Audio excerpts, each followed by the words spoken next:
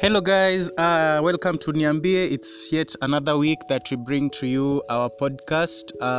So today on Niambie podcast, we are going to talk about addiction. And today, I'm sorry, we are not having anyone on board. I'm riding solo. So we are going to discuss about addiction. So what do you guys understand by the term addiction? And has any one of you been a victim to any sort of addiction in sometime in any particular time of your lives? So first things first, you're going to start by describing or defining what addiction is. Then I take you through some of the causes of addiction, how do you know that someone is addicted to something, and how to walk through addiction, the journey of walking away from addiction. So let's start by defining what addiction is. So the most commonly known definition about addiction is that an addiction is a chronic dysfunction of the brain system that involves reward, motivation, and memory. So it's about the way your body craves a substance or behavior, especially if it causes a compulsive or obsessive pursuit of reward and lack of concern over the consequences. Then some of the experiences an addict will have are like you'll be unable to stay away from the substance or stop the addictive behavior, display a lack of self-control, have an increased desire for the substance or behavior at most times, then also dismiss how their behavior may be causing problems, like they never know that this thing is leading them somewhere astray. Then there's a lack of an emotional response.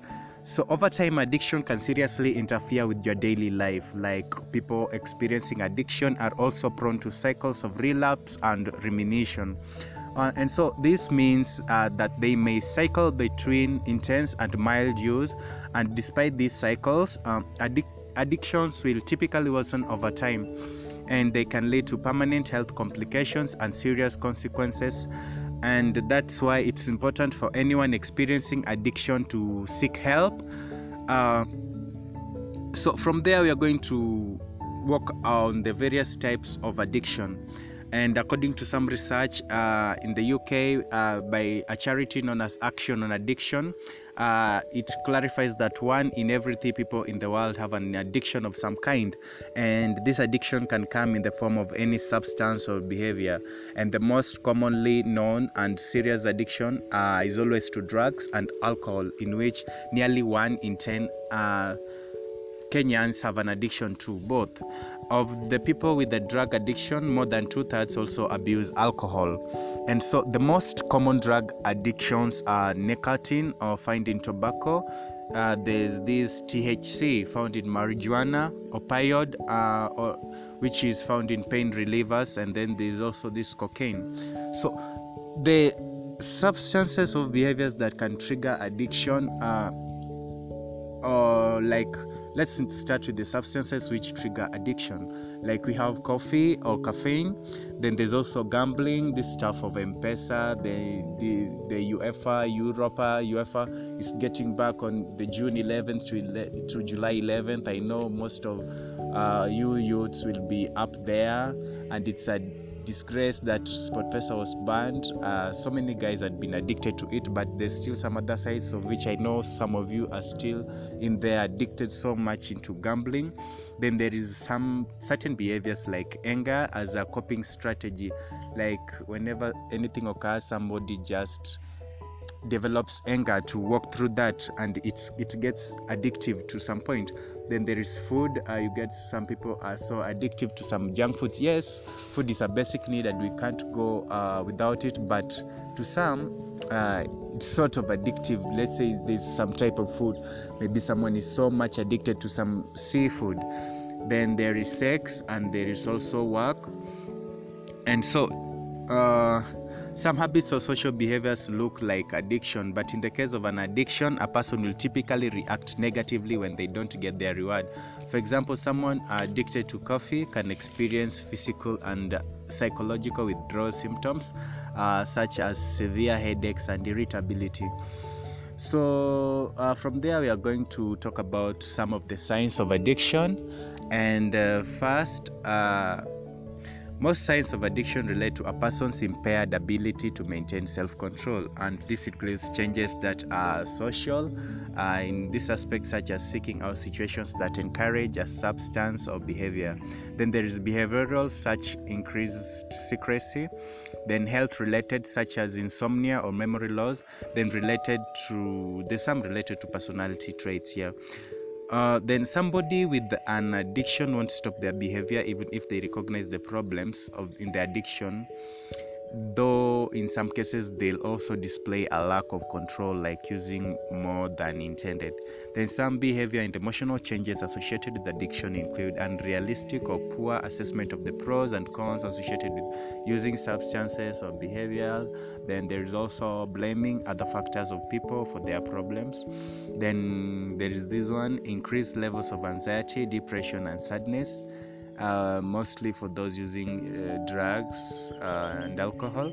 Then there is increased sensitivity and more severe reactions to stress, and also trouble identifying feelings, trouble telling the difference between feelings and the physical sensations of one's emotions.